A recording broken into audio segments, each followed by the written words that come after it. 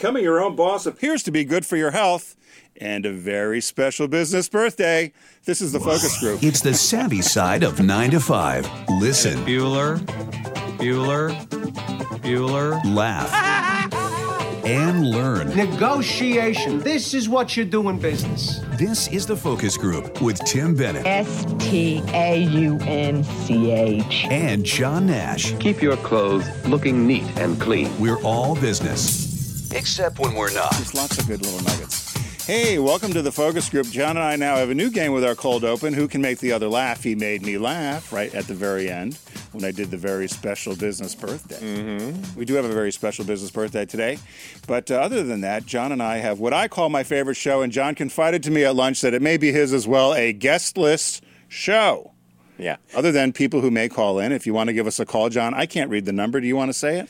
Yeah, it's 877-962-6846. And when you call in, if you want to join the conversation, you'll get to speak to Garrett, who's in the booth, along with John. Gentlemen, thank you. Garrett's actually in the studio right here, but he'll be back in the booth in a second. We're back from Virginia. These guys, when I was telling these guys about our trip, John and Garrett bring the show to us and to you guys every week. So thank you, John and Garrett. Garrett's audio, John is video.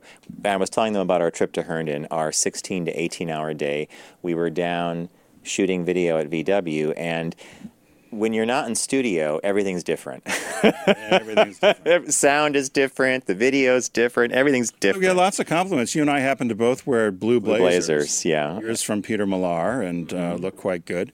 And we both happen to have checkered shirts on, which was interesting. Yep. But the one thing about the trip that I loved is I've heard Chris Matthews from Hardball or from MSNBC talk about the hamburger on Amtrak. Yeah. So it was John and I had missed a train. We missed a couple trains. And so by the time we got on the train heading north, I said, you know, John, we were both hungry, and John's a lot more cautious on his food eating than I am, obviously.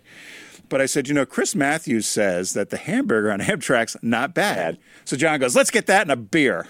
So I don't think we did the beer. I said I won't get a beer but we got a canned cocktail. Canned cocktail, gin and tonic. And John and I sat, and quite frankly, it's not the best burger, but it's not bad. Actually, the burger was fine. Fine burger. No problem with the burger. If you're on the Northeast Regional anywhere and you want something to eat around dinner or lunchtime, try the burger. The funny thing about our commute home that day, it was a 16 or 18-hour day. Long day. And we did indeed, we ran over on we down at VW, and everybody, all the staff and the employees we worked with were fantastic. And we were in their showroom, which was flooded with light. But we get a car service to everybody. A friend of Tim's down at Rehoboth said, if you're going to be out in Herndon, you want to not deal with rush hour traffic. You want to take the metro back. And I love trains and subways. So we take the metro is actually extremely efficient. When we got there. When we got to the station, yeah. So we're trying to switch our trains on the train. And we kept coming in and out of Verizon service. And at one point, Tim is stabbing the iPad. It's locked up, and the bars go up to 4, down to nothing. You wonder why people complain about our infrastructure. The fact that you are in Washington, D.C., the nation's capital, and you can't get cell service. It's spotty. It was spotty. At best. Well, and at one point we were close to hitting the button to change the train, and then we go into a tunnel. It went off. And then Tim just throws up his hands, and he literally just puts the iPad in a bag, and he goes, that's it. We're going to get screwed at the counter. We ended up going to the counter, and I don't think you did something I was most amazed by and quite pleased. So we thought we were going to get in Acela. Right. So, Tim, there's no one in the Acela line. There's like 6 people in the normal line. And Tim goes, we're Acela. and you walk right up to the counter, and the guy starts clacking away. And he goes, it will be faster if your friend goes to the other guy. So we ended up cutting the line. Yeah. I do that all the time. I do that at the airports, too, that I go in the first class line. Because I might get first class. If you have it, I want it. And if there was an Acela, I would have taken it, but we couldn't get on one. I marveled at it because it's tap, tap, tap, tap, tap. Yeah, I wasn't waiting in that line. Suddenly the tickets are across the counter, and he goes, you have 5 minutes to get to your gate. We literally sat in the last seat of the last car of the train, which was the business class. We had to get business class tickets. Then we got the burger that Tim was mentioning before. It's packaged in a special bag, and they throw it in a microwave, and it blows up, and it heats. Then you got to open that bag. You got to eat it while it's hot. You don't want to let it sit around and congeal. And then it's not like you get lettuce, tomato, onion, or anything. I mean, but as Chris Matthews said, it was edible, so I enjoyed that. And so we had a nice little trip on the train, and then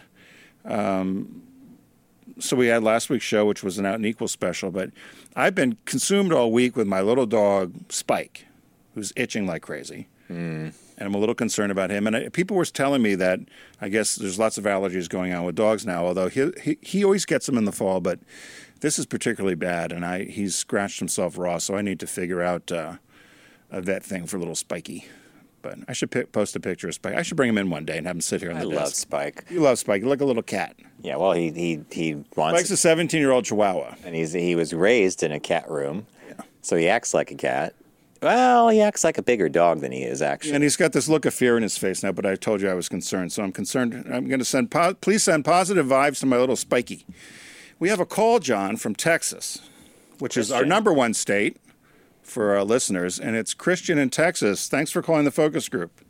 Thank you. I'm a first-time caller.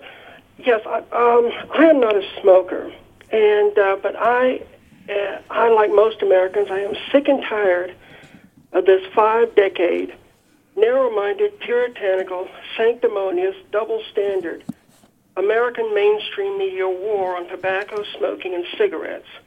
In 1970, when Congress banned cigarette commercials from TV and radio, the First Amendment was violated.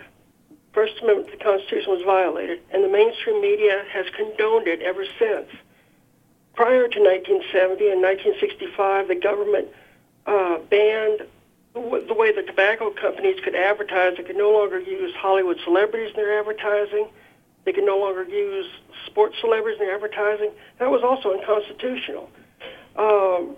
It's just that there's no reason why things shouldn't be the way they were in the 70s or 60s. So you want there to be a you want to go back to advertising tobacco products, and actually, Christian, you want the consumer to be able to make the choice.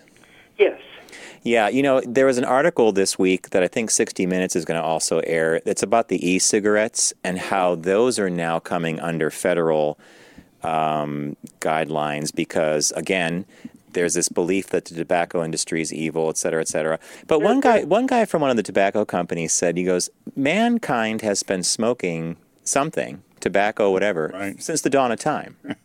So if nobody had a problem with it back in the ages, well, Christian, we talked about this a week or two ago when we were talking about Camel Joe.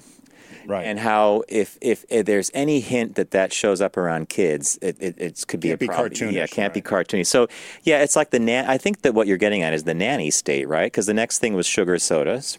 Yeah. Well, have you listened to us before, Christian? I'm sorry? Have you listened to the show before?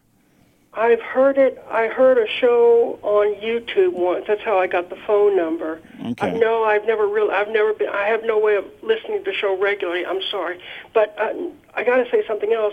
Ever since the Roaring '20s, fortunately, most Hollywood actresses have taken up smoking, and today they tell the media that they're quitting smoking or that they've stopped. They only tell the media that to get them off their backs. They do, and there's nothing wrong with that. The tobacco industry executives, they are no more killers and murderers than executives in the alcohol industry or the fast food industry or the pharmaceutical industry. And also, whenever someone asks an anti-smoking wacko, why are you spending all these years going after tobacco and cigarettes only? And they always get the same stupid answer. Well, because cigarettes kill more people than alcohol and drunk drivers and illegal drugs combined. What does that mean? Alcohol doesn't kill enough people? No, it's Christian. Not enough women and children get killed by drunk drivers on our nation's highways every year? All extremely well-made points, by the way. Thank you. And I agree with you. Hey, Tim and I are in marketing and advertising. We encountered this stuff all the time in our career, the do's and do nots. And when you ever raised your hand and asked a question, why, you invariably got, well, because fill in the blank, government says this. Well, John and I did a cartoon once, and one of the characters smoked, and we were told we had to get rid of the cigarette. Remember? That was the first thing the person said. The mainstream media in this country, they continue to say that, they support free speech, they support the First Amendment. Well, when it comes to advertising for everything else is highly addictive and deadly, yeah. But when it comes to cigarettes, they don't have a problem with censorship. Well, you're right. Well, listen, we thank you for calling. We're libertarians here. And as John says, if you want to smoke, you should go ahead and smoke. So thanks for calling, and be sure to try to find us. We're free. We're on all platforms, so you should be able to locate us either on YouTube or on Facebook. So Thank you, Christian. Great points. It reminded me of when we did do the commercial and we had the cigarette, and they said that might be a little dodgy to have. Yeah, Tim and I, what Tim's referring to is, I don't even know if it's still up, but we have a cartoon character called Franny B, maybe on Vimeo. It's called Franny B. And Tim was the voice of the character, and it's based on all these. It's a conglomeration of characters we knew growing up, and she smoked. But the guy that looked at it and that cigarette's got to go. But we were like, wait a minute, that's part of the character. Anyway. Hey, did you upgrade the new Apple? No. You always tell me not to, but I keep getting badgered. Has anybody updated, and what's your success been? No, if you've updated, let us know. Do you boys update? Oh, yeah, see, John, there it is. She got her cigarette. This stuff up. That's Tim's voice. Is that on? This is you. Is this on Vimeo? I'm an uptown girl with a decidedly downtown feel. I was over at the Bonwit Teller at the Going Out of Business sale because I like Bonwit. And these two swanky gals got on the elevator, both stunk like French whores.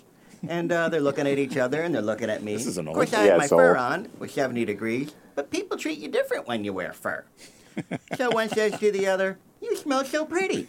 What do you have on?" "Chanel, $200 an ounce." The other one says, "Ooh, I got on Gucci, $350 an ounce."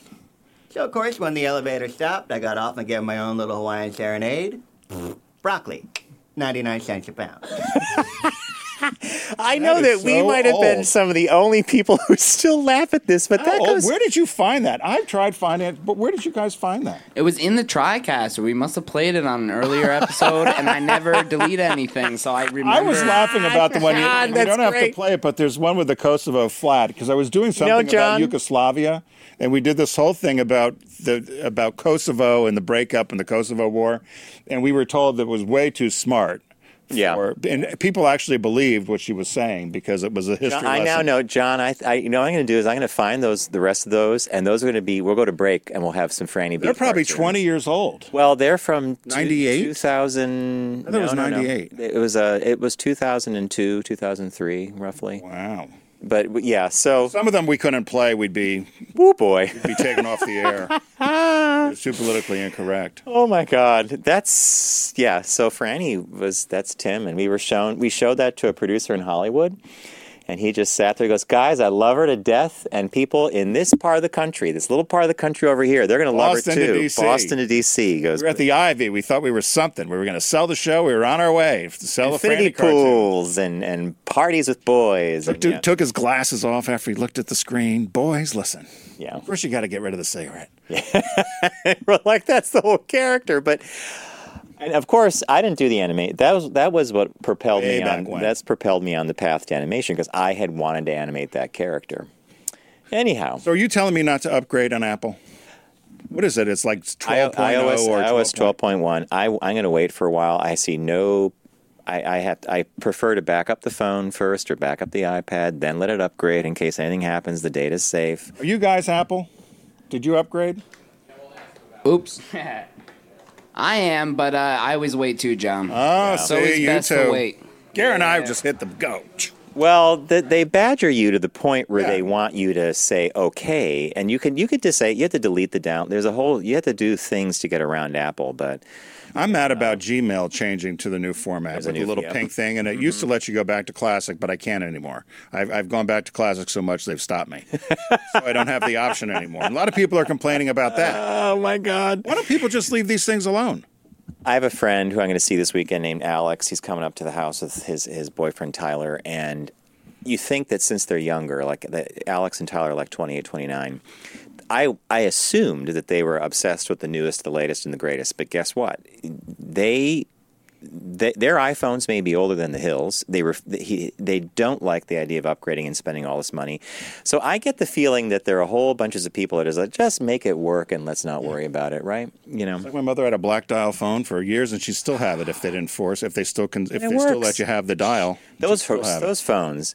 We grew up in an age of the rotary phone, and the rotary phone was extremely hard to win radio contests on. I was just going to say, and you would You'd have get it to all the way, dial and then the you would hold the number. last one until it said third call. and you hope like hell you're the third caller in, and then you have to redial the whole thing. And we begged for the Princess phone. We begged for that push button did? thing because we got it so late. What color did you get? Pink? It was beige. This phone it was Bell There beige. was an avocado. Yeah, there was the Yellow. avocado one. It was an upgrade. They only had like 5. There was a red phone that was very rare. That was hard to find. But yeah, that's what replaced the rotary. And then you would beep, beep, beep, beep, beep. And then, so there you What go. caught your eye this week? What caught your eye? Here's what Tim and John found. Well, in the vein of politically correct and people forcing political correctness on everything, like what we kicked off the show with Christian, not the same kind of idea, but a hotel in Brisbane, Australia, has been forced to apologize for a sexist ad of a couple enjoying breakfast in bed. I looked at this. Sexist ad. Why? All right, so if you're listening on SoundCloud or iTunes, I'll describe it. There's a couple in bed. They're wearing like terry cloth robes. He's reading a paper. She's reading a magazine. They're looking at each other. In between them's like a tray of croissants and then some fruit. And it simply says something about having breakfast. A tray of what? There's a tray of fruit next to her, and then there's a croissant. Croissant. I want you to Croissant. say that again. Croissant. You just did. You're like so gay. You're like when on the Addams Family when he used to have when Morticia used to say something French, he would go crazy. Muffins and fruit. All right, there's a bagel, a muffin, and some fruit. All right. Does he say I'm getting a slice of pizza? It's a burrito. Thank you, Garrett. So they're lounging out in their bathrobes with selections of bread and fruit. Okay. And other baked goods. There we go. On display. The couple stare lovingly into one another's eyes, but it's their reading material that has social media fired up. A closer look reveals the woman is halfway through a Chanel coffee table book, just like a book on Chanel, and the man is reading the Financial Review. Elizabeth Redmond, a reporter at The Australian, called out the Brisbane hotel on Twitter, writing, quote, "Your breakfast looks delicious. Just wanted to let you know I'm a woman and I also read the Financial Review every day." Of course, the fruit platter is on her side. She'd be loath to touch the baked goods. Another suggested the ad looked as if another suggested that the ad came straight out of Mad Men. And Sofitel Brisbane, which is who ran the ad, responded to Ms. Redmond saying, and everybody else saying, ensuring that they were never meant to cause offense. And and here's the part that kills me: the creative responsible for the ad, meaning the creative director, whoever, has been removed from future campaigns. So here we go again with someone who staged a photo shoot. There was a stylist that had to be arranged. Someone actually lost or has been moved to a different account because the guy's reading the Financial Times and the woman is reading a coffee table book on Chanel. And if it was reversed and the woman was reading the Financial Times and the guy was reading the book, then there would have been complaints the other way. Yeah, like why is he reading the Chanel book? Is he gay? Are they She doesn't together. know. So, interestingly, there was an equally large backlash on Twitter and social media saying to the hotel, "Don't cave into this." Oh, okay, good. If this one guy says, if this is all you have to worry your mind about, then you are a very lucky person indeed. If all you're worried about is, let's critique that ad. Why are people getting so offended by such silly things? It's just a picture. Why waste your time getting so worked up? This world is crazy. And then it finished with this guy just saying, give it a spell. It's an ad. It's an ad. It's an ad, for God's sake. Which goes back to what John and I did in LGBT marketing many, many moons ago. We got rid of people. No people. Because you can't satisfy anyone. Nope. We got rid of people. So it's like when you're a kid and your mother keeps telling you to stop doing something with a toy or something, and so you don't stop, and then all toys are taken away. So no people, no toys, no couple in bed. If that picture had no people in it, but maybe 2 bathrobes and some stuff, someone would have gotten upset that they were implying that they were somewhere having sex in the room, but not in the bed. Maybe they're in the getting a shower together. Left their croissant. Croissant. Bonjour, ça va? Ça va bien? You love to pronounce French words. And to try to pronounce them, because when I was last time I was at in France, someone actually in perfect English says, your French is delightful. What did she said? L'école française. And I said, school French? She goes, school French. What they teach you in the school. It's very good. At least she didn't accuse you of being Quebecois. Quebec French. I never come off as Quebecois, yeah. All that guttural French. Jeez. Well, so that was some. Well, where'd you find that, by the way? Do you remember? BuzzFeed or something? It was Wired. in Ad Age, or it might have been BuzzFeed, actually. But I found it yesterday before I was putting the deck together. And I just stared at it thinking, here we go again. Like, you have all this time to... Yeah. Crazy. Mine is a bit different, and it's about something that happens this season. The headline was Drunk Birds in Minnesota. I saw this in the deck, and I was very, very puzzled. So go on. They fall out of trees, they fly into windows, they stumble along branches and wobble their small feathered bodies as if they've had one too many drinks. So the birds, this is in Gilbert, Minnesota, which is a town of about 1,800 in northeastern Minnesota. The police chief had to send out a lighthearted notice to residents this week informing them that there was no need to call the police on the local birds that appeared to be inebriated. So what happens is after the first frost on a lot of the berries in the trees, the berries will begin to ferment, and then it becomes like alcohol. So the birds still eat them. So there was an early frost in Minnesota, up northern Minnesota, near the Canadian border, and the birds have been eating these berries, and they think that they've been intoxicated. And the way they can figure it out is the birds will typically run away when you get near them or fly away when you get near them, and these birds are just kind of eh. Some of them have been hit by cars in the streets. So they truly are drunk. So, and so or flying into windows, incapacitated. flying into doors, and they just think they're incapacitated, I guess is a good word. Some people are skeptical of it. They think it might just be the huge migration this year of birds, and that there's just so many more of them that there appears to be more birds that are getting killed or that are flying into windows. But a lot of people aren't so sure. Laura Erickson, of course, right at Stencil Casting Erickson out of Minnesota, a bird expert in Duluth. Of course it was Duluth, right? It has to be Says Duluth. it's quite possible that a small number of the robins in particular have gotten themselves inebriated on the berries, because they typically require a longer period of cold weather to ferment, and the robins are fleeing, quote, helter-skelter after spotting hawks. So they're getting a bite to eat and taking off, and they're drunk. So somebody then, of course, went in and did a whole study on this and found that this has happened in Ohio and a number of other places. They said drunken birds are certainly a real phenomena, and the yellow-bellied sapsucker in Ohio appears to be the one that's getting drunk. They're drinking fermented tree sap. Whoa. They call it fermentation toxicity. And they said it's very common in the late winter or early spring when the thawing promotes the berry's yeast fermentation of the sugars of the fruit. And then the birds eat it and they get drunk. But they said the impression that all our birds are flying around town hammered is not the case. Wait. All our birds are... It's gotten blown out of proportion, according to Ms. Erickson. It sounds like every bird in our town's hammered, and that's not the case.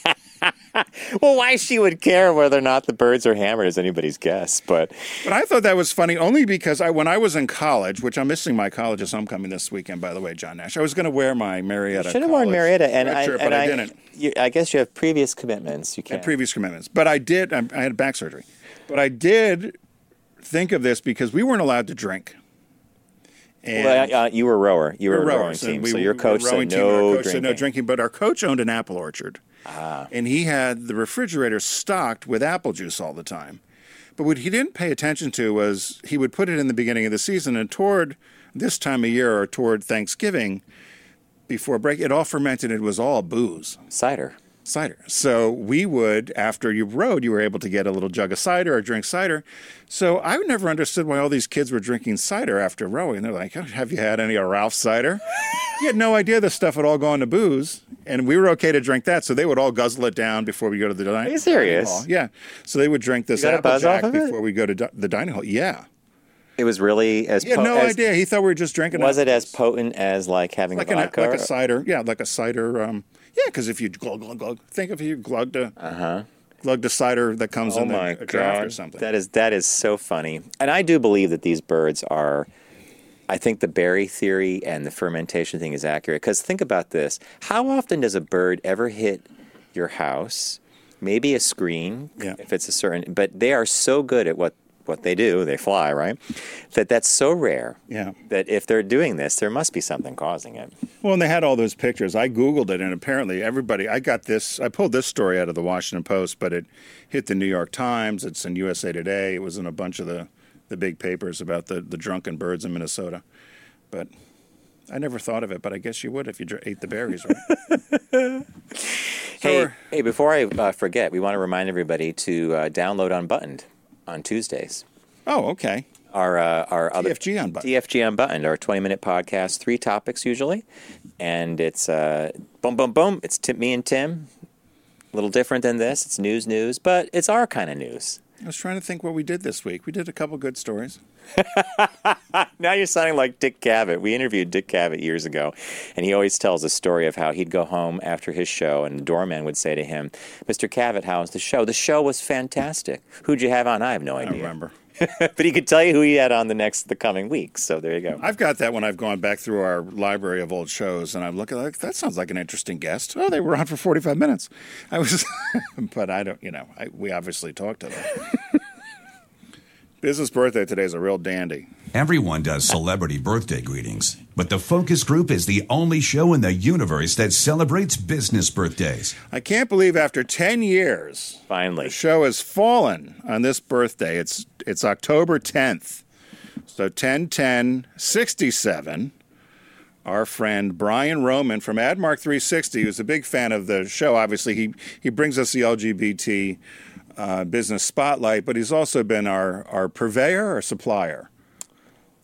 Supplier and purveyor. Purveyor, he suggests things of socks and USB sticks and anything we need done. Our shirts, backdrops, That's right. boom, boom, boom. So Brian has been the founder and president of AdMark 360, and if you are looking for any sort of promotional items, particularly this time of year, when people either are trying to spend year-end budget and or get things ready for the holidays and looking for a corporate gift or that sort of thing, Brian's a great resource for that. So it's admark360.com. But it's his birthday today, and I was laughing, and I think he always says to me, I didn't tell him we were going to do his birthday. But I was supposed to have dinner with him tonight with some friends, and so... By the way, Brian was our trusty companion on the Pennsylvania ice cream trail. He helped pursue your scoops. He helped sample all the ice cream, and my favorite moment, and this was a 3-timer. Often Brian sat in front, and I did all the driving because I had my car, and everybody else was okay with it. But Brian would say once, "Have you ever tried the navigation system built into the car?" Because I had my phone plugged in, and it was down in that little area where the cups are. And Brian was, apparently you guys were really, really observant of how often I looked down. Well, because you're crazy.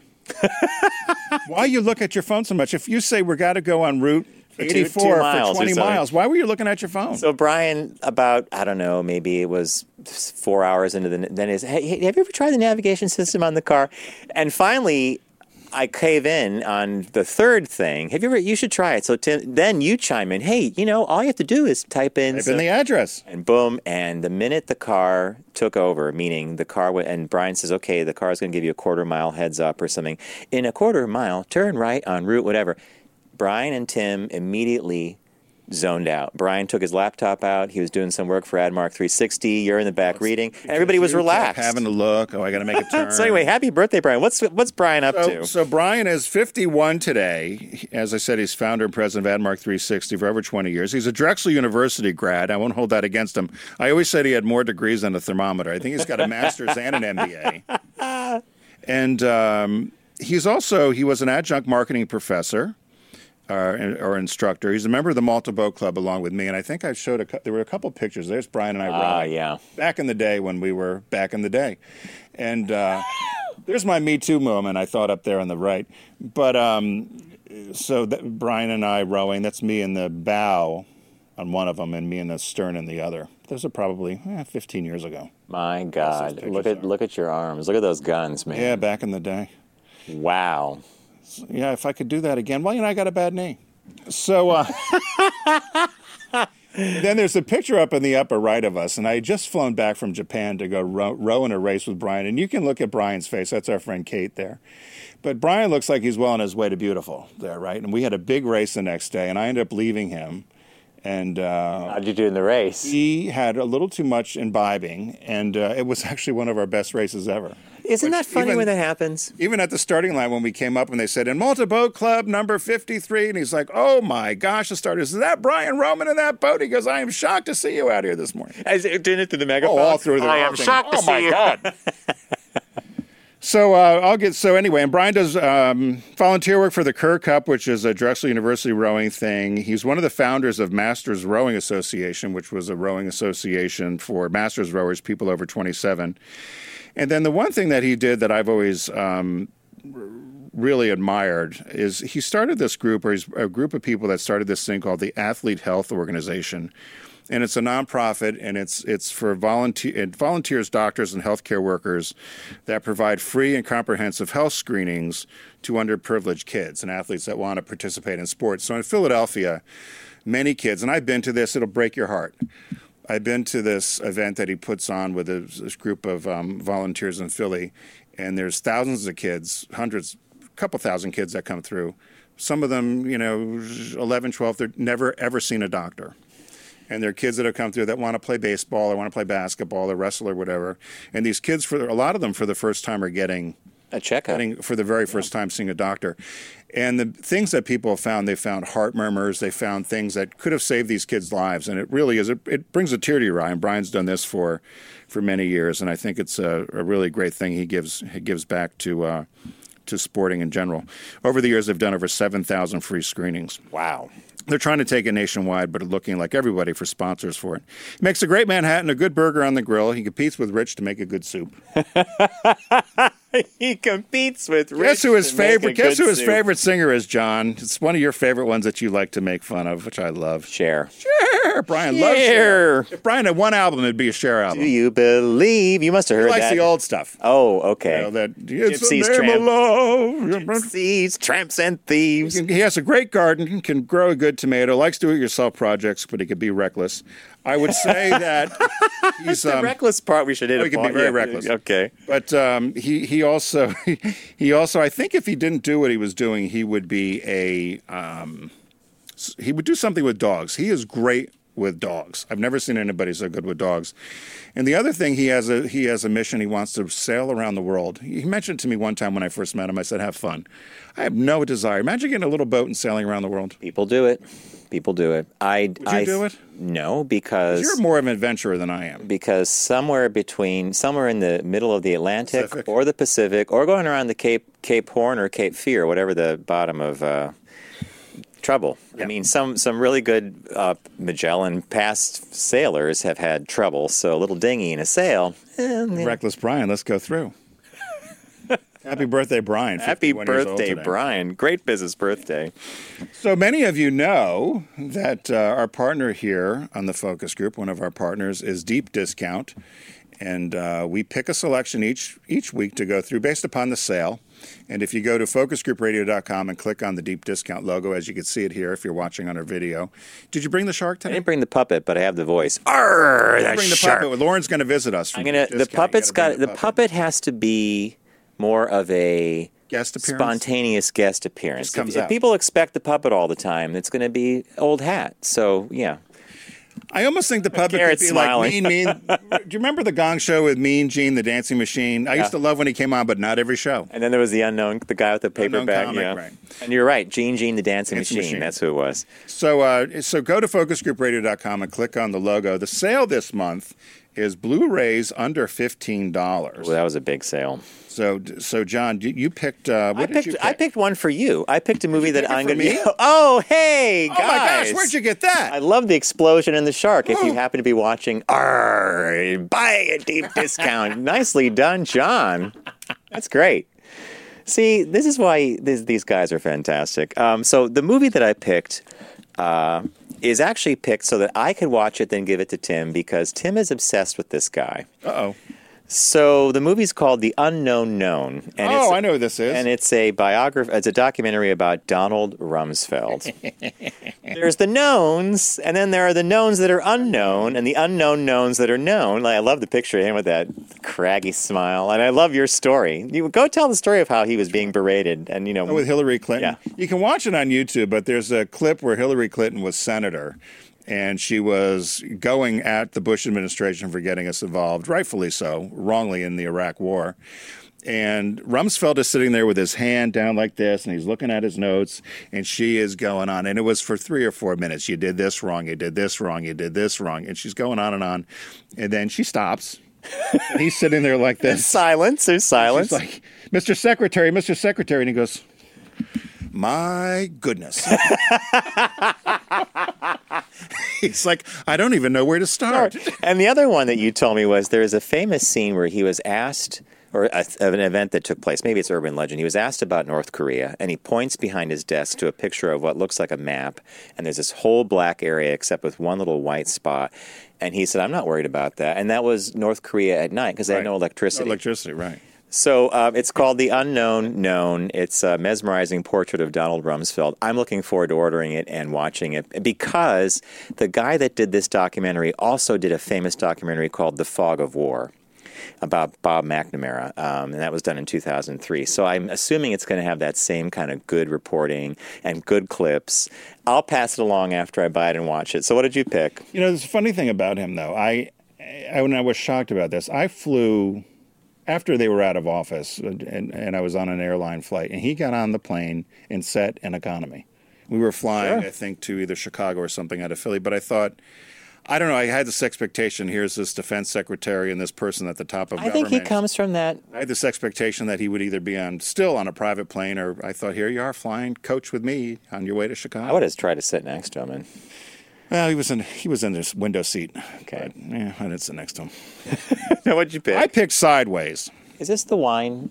Which is has Paul Giamatti and Thomas Hayden Church, and they're two buddies from childhood days, and Paul Giamatti plays a struggling writer, Miles, and Church plays a former soap opera star that's kind of seen better days. The people still recognize him, but not really. So now he just does some voiceover work, and he's going to get married. So they decide to go up to wine country, and Paul Giamatti thinks they're just going to go play some golf, have some fun, but this guy has in mind that he wants to have one last fling before he gets married. And they're both in their 40s. Typical what happens in any of these things, when I mention homecoming or any of you that get together with old friends, people fall back into their old habits. Patterns.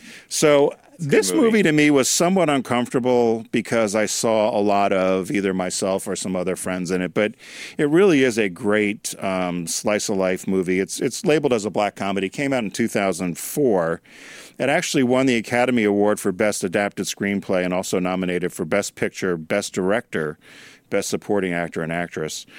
And the funny thing about it, it did huge wonders for the wine tourism business in Northern California. But it also hurt it because they make fun of Merlot in the movie. And it killed Merlot sales in the United States and Britain, they said, to the loss of over a decade of over $400 million, they think. Wow. Because they said, don't drink Merlot. Merlot was swill. But they kept promoting Pinot, and they said Pinot sales did go up 16% over the years. So it's a fun movie to get. I think you should consider and add it to your collection. You turned me onto it. Like The Big Chill. You turned me onto that movie, by the way, and I love Sideways. What's the new release? Okay, the new release is an animated movie, 3D animated. It's called Hotel Transylvania 3 Summer Vacation. So there's 3, obviously, in the series. The first one was called Hotel Transylvania. The director is Genndy Tartakovsky. The Hotel Transylvania series is unique because it's not Pixar, it's not Disney, it's not Blue Sky Studios. It has a very interesting look to it. And in fact, the director, Genndy, who I just mentioned, was a huge fan of the original stuff we all grew up with, Tex Avery, all the Warner Brothers and the Looney Tunes. And so the style of his animation, which is unique to him, he plays off that whole kind of frenetic energy where the characters have tiny feet and they'll move really fast and they'll pause or they'll look at the camera and they'll do something like Foghorn Leghorn used to do that. He used to look right at the camera and say, why did I do this or something? So it's an entertaining movie. The cast is cool. The voice cast is cool. It's got Adam Sandler, Selena Gomez, Andy Samberg, Catherine Hahn. So there's a good voice cast. But I've watched the first 2 strictly because I'm a fan of animation. And I have to tell you, it's fun. I think they do a great job. And it's a I wonder good-looking what those movie. actors get paid when they do the voiceovers. I would on love to- animation. I would wonder if love it's to just know. scale or they get paid as who they are, right? Because they do the voice 3 years before the movie comes out, and so they videotape them doing it. Then they do the 3 years after the movie's done, because they do this thing. They record their voices. The movie's made, animated. Then they do the press tour. So there's a whole package deal. They have to get paid something. But Hotel Transylvania 3. So to recap, it is the Blu-ray favorites under $15, and I recommended The Unknown Known, a documentary on Donald Rumsfeld. I will watch it and pass to Tim, and then we will laugh together about some of the moments. Tim recommended Sideways, which is a wonderful movie about midlife crisis. Two guys go up to California wine country, and Chaos ensues. And the release this week is Hotel Transylvania 3 Summer Vacation. Director is Gendy Tartakovsky, well-known guy in animation. It's worth it just to watch his style of how he gets things done. So there you go. FocusGroupRadio.com. Click on the shark logo. Arr! And what do we say, Garrett? Thanks, Deep Discount. All right, folks, we're going to come right back after the really quick break, and we have a shop talk about becoming your own boss and how it appears to be good for your health. So stay with us. We'll be right back. Brought to you by the Volkswagen Tiguan. Visit VW.com to learn more.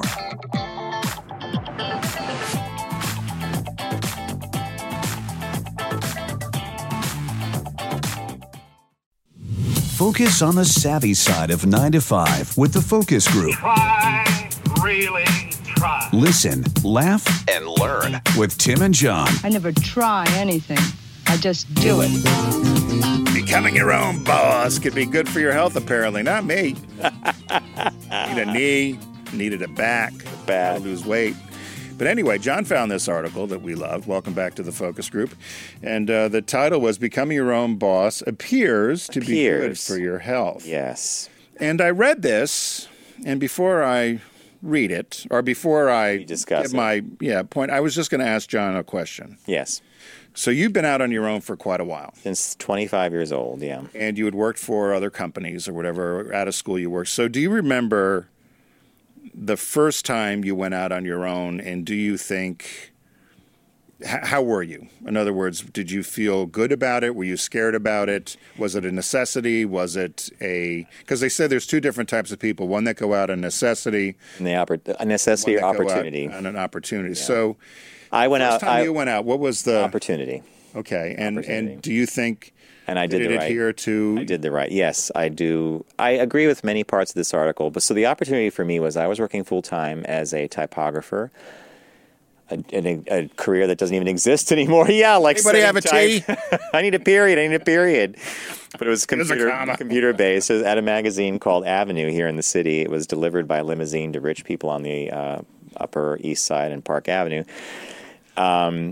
Quite a cast of characters. Judy Price? That's Judy Price. Quite a cast of characters. And it was an interesting job. But 2 or 3 years of that, and I was freelancing on the side for a company called TRX. And there became a point where the money I was making freelancing eclipsed what I was bringing home in my take-home pay. And, what was I, 25? And so you thought if I just freelanced more, I'll just make more money and control my time. And in fact, I did. And I did have I didn't do two things, though, that you learn later in life. I didn't control my schedule very well. I worked whenever I had to work. So it was working evenings, working mornings. It's kind of crazy. And I didn't control my spending. I did what a lot of young people do.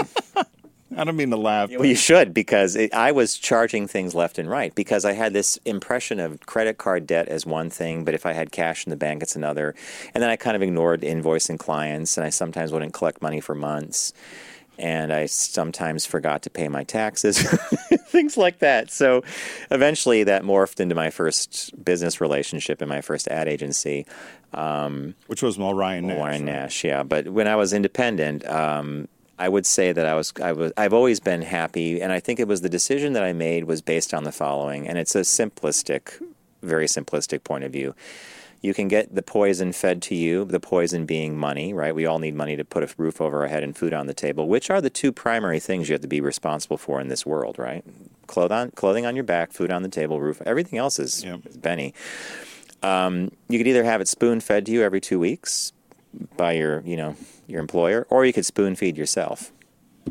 So I chose spoon feed myself, and here we are. Sometimes you get a big scoop when you're with yourself, and sometimes you get a toothpick. Sometimes you get nothing. Sometimes you get nothing. So the thought for you was that you felt from it, because it doesn't have to be it doesn't have to necessarily be a health like, I feel better. It could be a mental thing. It doesn't have to be financial health either. You and I have talked about this. Sometimes when you work for yourself and you might not make as much money as you think you might be or your able to make on the market, but there's a cost for some flexibility you may have or lifestyle you may be able to adhere to differently than if you had to be somewhere 9 to 5. Correct. So so you would agree with this then? On the whole, I would. So this author broke down people going out on their own and becoming their own boss into two camps, as Tim said earlier. One was necessity and one was opportunity. Necessity is someone who perhaps has been on unemployment. They're in a career switch or a career rut. They can't get going. They can't find the right path. And so they eventually just say, okay, I'm going to throw in the towel on the conventional track for employment, and I will be my own boss. And interestingly, the results from that are that those people don't necessarily gain. They gain in mental health, right? But they don't necessarily gain benefits in physical health. Right. And then the other thing was an opportunity entrepreneur, someone who decides, like I did, that I was doing something correct somewhere. Maybe I'll keep doing it. And they end up enjoying both physical and mental health improvements, which I thought was kind of interesting because the decision was not made for them. I'm supposing, I'm interjecting that thought process, that they made it themselves. It was a positive thinking thing. It's a new business. But no one's ever really done, that's the whole part of this article, is no one's ever really looked at self-employed people and done a study of whether or not there are detrimental effects or good benefits to doing it. So it's a short piece and it was interesting. I think it came from Forbes. And it said a lot of it was as we had mentioned a non-monetary benefit. Right. And but there was a mental benefit. I know for myself when I was on the rat wheel spinning in the hamster wheel in the cage. And I remember somebody telling me this many, many years ago when I was a headhunter, even before I got into corporate America, and they said, when you start getting, it's not regret, but you start not looking forward on Sunday to Monday. And they said it's really bad when you're thinking about it Friday, that you're not looking forward to Monday, that it's time to make some sort of change. And I think for me, I probably should have made the change maybe a little sooner, but things happen for reasons. But so I did agree with this as well. I don't have that same sort of Sundays. I don't have that same Sunday I used to have where I would, and it wasn't regret. It was more dread. Dread is the better word. My Sunday is often filled these days with planning for recording TFG Unbuttoned. Yep. And Tim and I exchange notes. And if there's any work on Sunday at all, it's you sending me 2 or 3 links saying, what do you think of these articles? I saw what you liked. Let's pick your 2 and one of these. And I read them, and I'm ready to roll on Monday. But I don't regret waking up on Monday. But I know what you mean. And another business lesson that I learned from someone who worked, one of my clients actually said to me, because I said to him one day, he was an art director, I said, you could open a graphic studio. He did end up opening his own design studio, did very well, sold it to another company. But he sat back one day, he says, the thing is, once you start getting a paycheck, you have to get a paycheck for the rest of your life. And it was the same idea of self-feeding, self-paying yourself for having somebody. But once you're on that treadmill of the paycheck thing, it's the benefits, it's the health care, it's taxes are all taken care of, everything's taken care of. You just have to budget your money. But the truth is, when we started working, when we graduated college, there was a lot more stability. You went to a job for 9 or 10 years. Maybe not your first job out of college, but many people stuck to a job. Now you talk to people and recruiters or HR people, and the average stint is 3 or 4 years. So I say, particularly in marketing, and we hear from friends all the time who work for companies that, they're waiting for something to happen. They heard something bad about sales. Variety, which is a paper that profiles Hollywood news, they reported on something that I totally didn't think about. So, Disney bought 20th Century Fox. So apparently 20th Century Fox now, everybody is on pins and needles because they're having the people come in to do the redundancy report. So in Disney, we have you. Over here, we have you guys do the same job. Oh, thank you. Thank you for your time. So someone knows they're going to be getting. We need one accounting department. We need one procurement department. We need one, And so senior executives are wondering and many people are already hitting the doors because they realize that there are not enough jobs to go around to absorb everybody that Disney is going to let go someday, probably in the next 3 or 4 months, because that's part of the merger, right? So I don't know. I look at this and I say, that Susie Orman has a new book out. Really? And I was going to see if we could contact her and maybe have her come on and talk to us. But I heard her interviewed, and she had said that the biggest thing we all need to fear, and you probably know more about this than me, is artificial intelligence. Yep. She said within the next 20 years, she gave some astronomical number.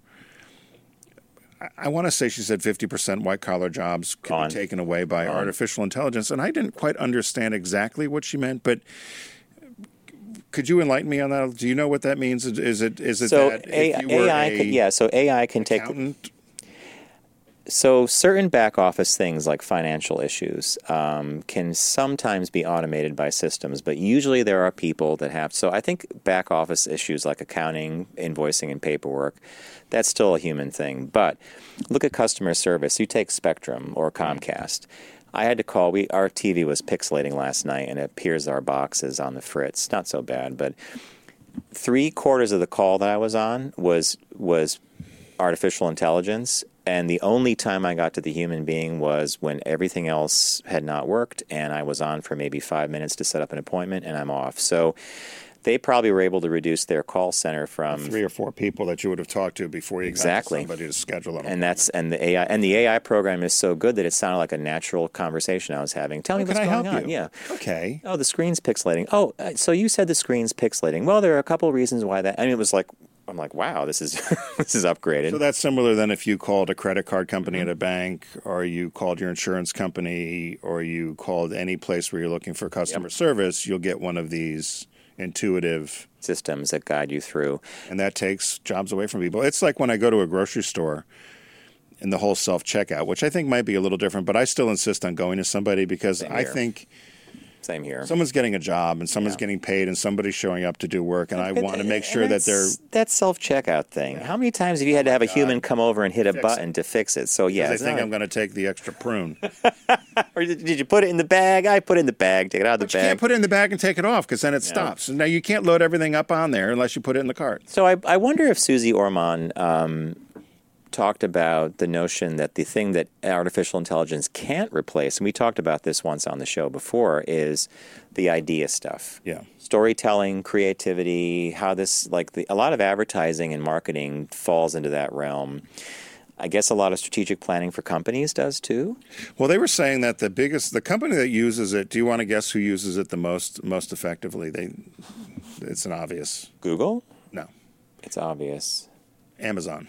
Oh, yeah, sure. Okay, yeah. And they said particularly for if you went, and this happened to me the other day, if you just search something, and this is the scary part about everybody talks about the internet, right? So if you just start searching something, Amazon collects whatever it collects, and I got a whole... I thought my account was closing at Amazon Prime, but it was essentially, we think these things would be good for you. And it was everything from Turkish pistachios to underwear to a bike to... You had the same experience I did the other day. I was like, woof. I was looking for... the winter's coming, obviously, and I was dreading my training program for my bike, which is the last 5 years I have these things called rollers that you set up, and it's for balance and cadence, but it's... boring. Deathly boring. And my bike mechanic upstate, this guy Ron, says to me, hey, have you tried the Wahoo Kicker? It's a little device that has a resistance thing, and you actually watch the computer, and it changes the resistance, like you're on the road, climbing a hill, whatever. He said it totally changed my training. So I started searching for these things. I go onto Amazon, and just like you said, the entire recommendation thing was not just that, but tangential things. Yeah. That I had not necessarily thought of. Have you thought of a mat, like a fitness mat to go into the trainer to collect sweat, whatever? And I'm like, wow. How about a power bar and a new set of towels and a bar of soap and some deodorant? So I suppose that your analogy is quite perfect, actually, because while I don't that's all algorithmic and all that stuff, but that does fall into the realm of a machine looking at your browsing history or a program and then offering up stuff from a database. How could a person ever do that? Yeah, exactly. Yep. All right, so that is the becoming your own boss appears to be good for your health. The conclusion again was, if you are unemployed or you are in between jobs, your career is changing, and you decide to go and be your own boss, there are some health benefits, but I don't think they're mental but not physical, which is interesting. If you're an opportunity person and you say, I'm excited, I'm going to start my own business, and you get out and then you do it, it turns out that the benefits are both mental and physical. So we are going to take a super quick break, and when we come back, Tim found an article that shocked me, actually, about Switzerland. Sweet Geneva, as my friends in Japan used to call it. Sweet what? Sweet Geneva. Sweet Geneva. You going to Sweet Geneva? We're going to take a break. We'll be right back after this quick break.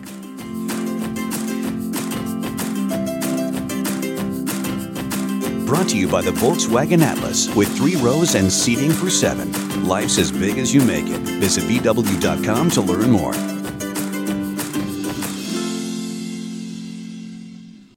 Focus on the savvy side of 9 to 5 with the Focus Group. Been in business a week. I got more money than I know what to do with. Listen, laugh, and learn with Tim and John. Herrera Rocher. He is doing well. You're going to wear him next week. Hey, welcome back to the Focus Group. Tim Bennett here, as always, with my good friend and co-host, John Nash. Thanks for watching us live here on Facebook or on our YouTube stream.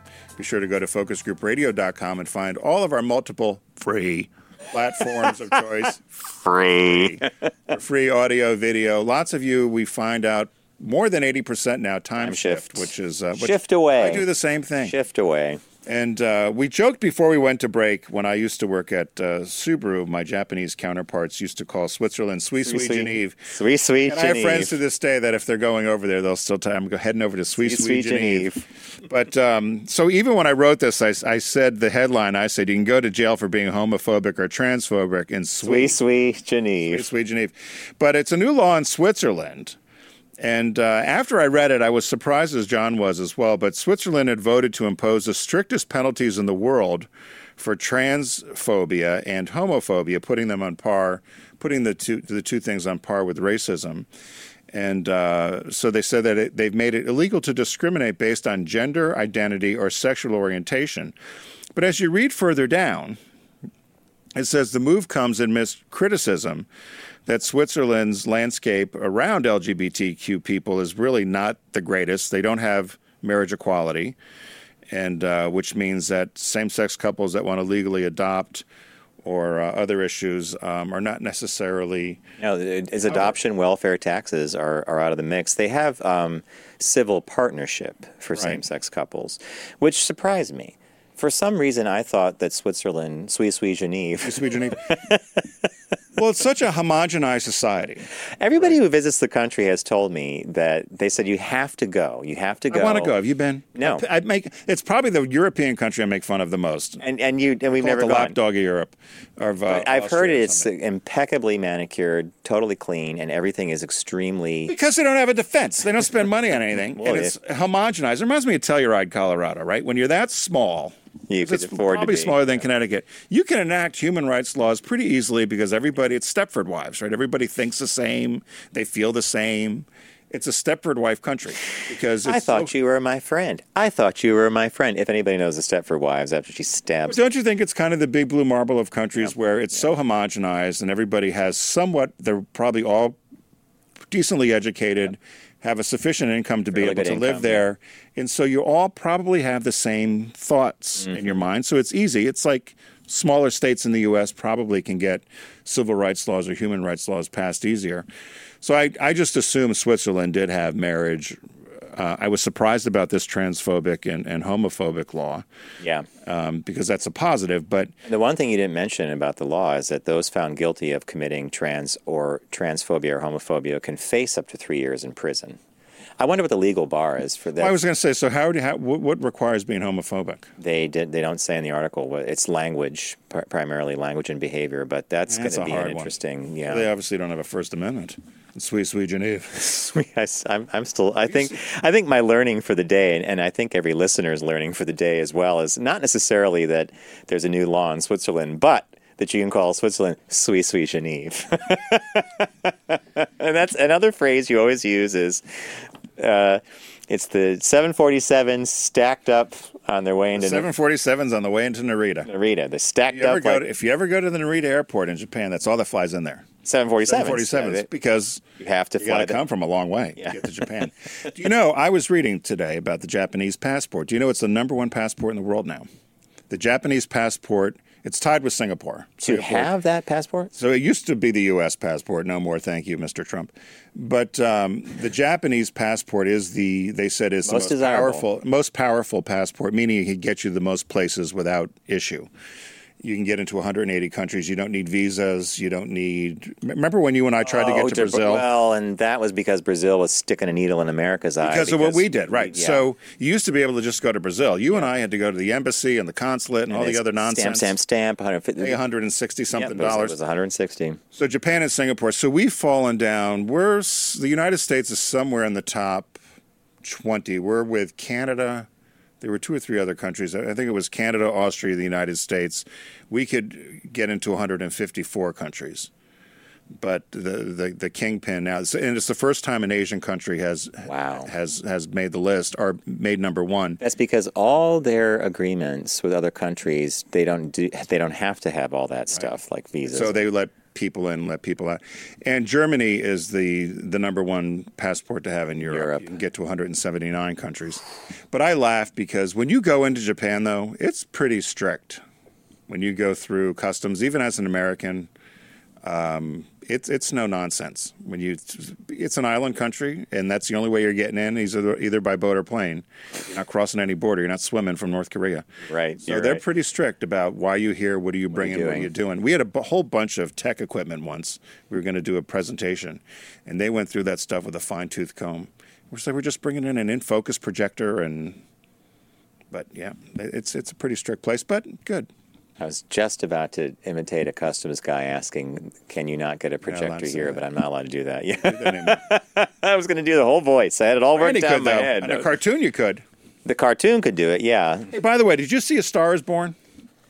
That's the new movie with Bradley Cooper directing. Everybody's talking about how great it is. Did you see? Are you going to go see it? I would like to, and it's got Oscar buzz. The other one that's got a lot of Oscar buzz is the new Queen biopic about Freddie Mercury. Really? Yeah. They claim that the actor, and he was on Mr. Robot on USA Network. Rami Malek. Rami Malek. Thank you, Garrett.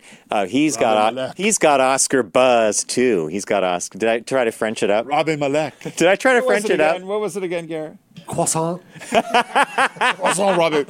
You know, I wish we had. I should get it. So when we were over on Sirius XM, because John would do a lot of his French, it was Learn French with John Ashton. It was hilarious. Yeah, it was. It sounded like it was an accordion. It sounded like you were on a street Paris cafe, and if I accidentally said anything in French, someone would hit that button, and it would go, "Learn French avec Jean." Yeah, but they said it all in French. It was apprenez-vous français avec John Nash.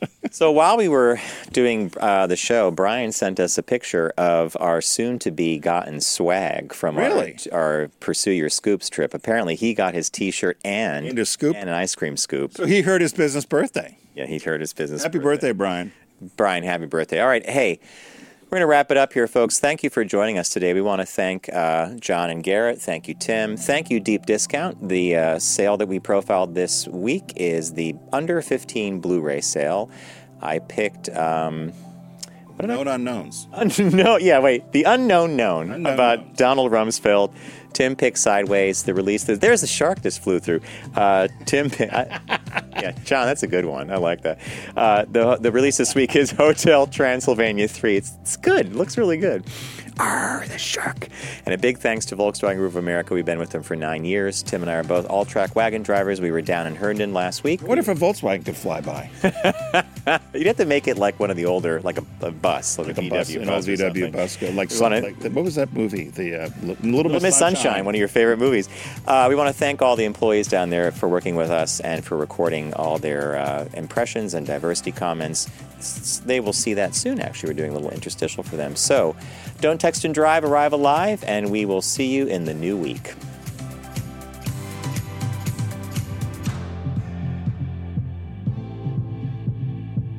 It's The Focus Group with Tim Bennett and John Nash. Accessible on all platforms. Subscribe, like, and rate us on your platform of choice. Learn more at focusgroupradio.com.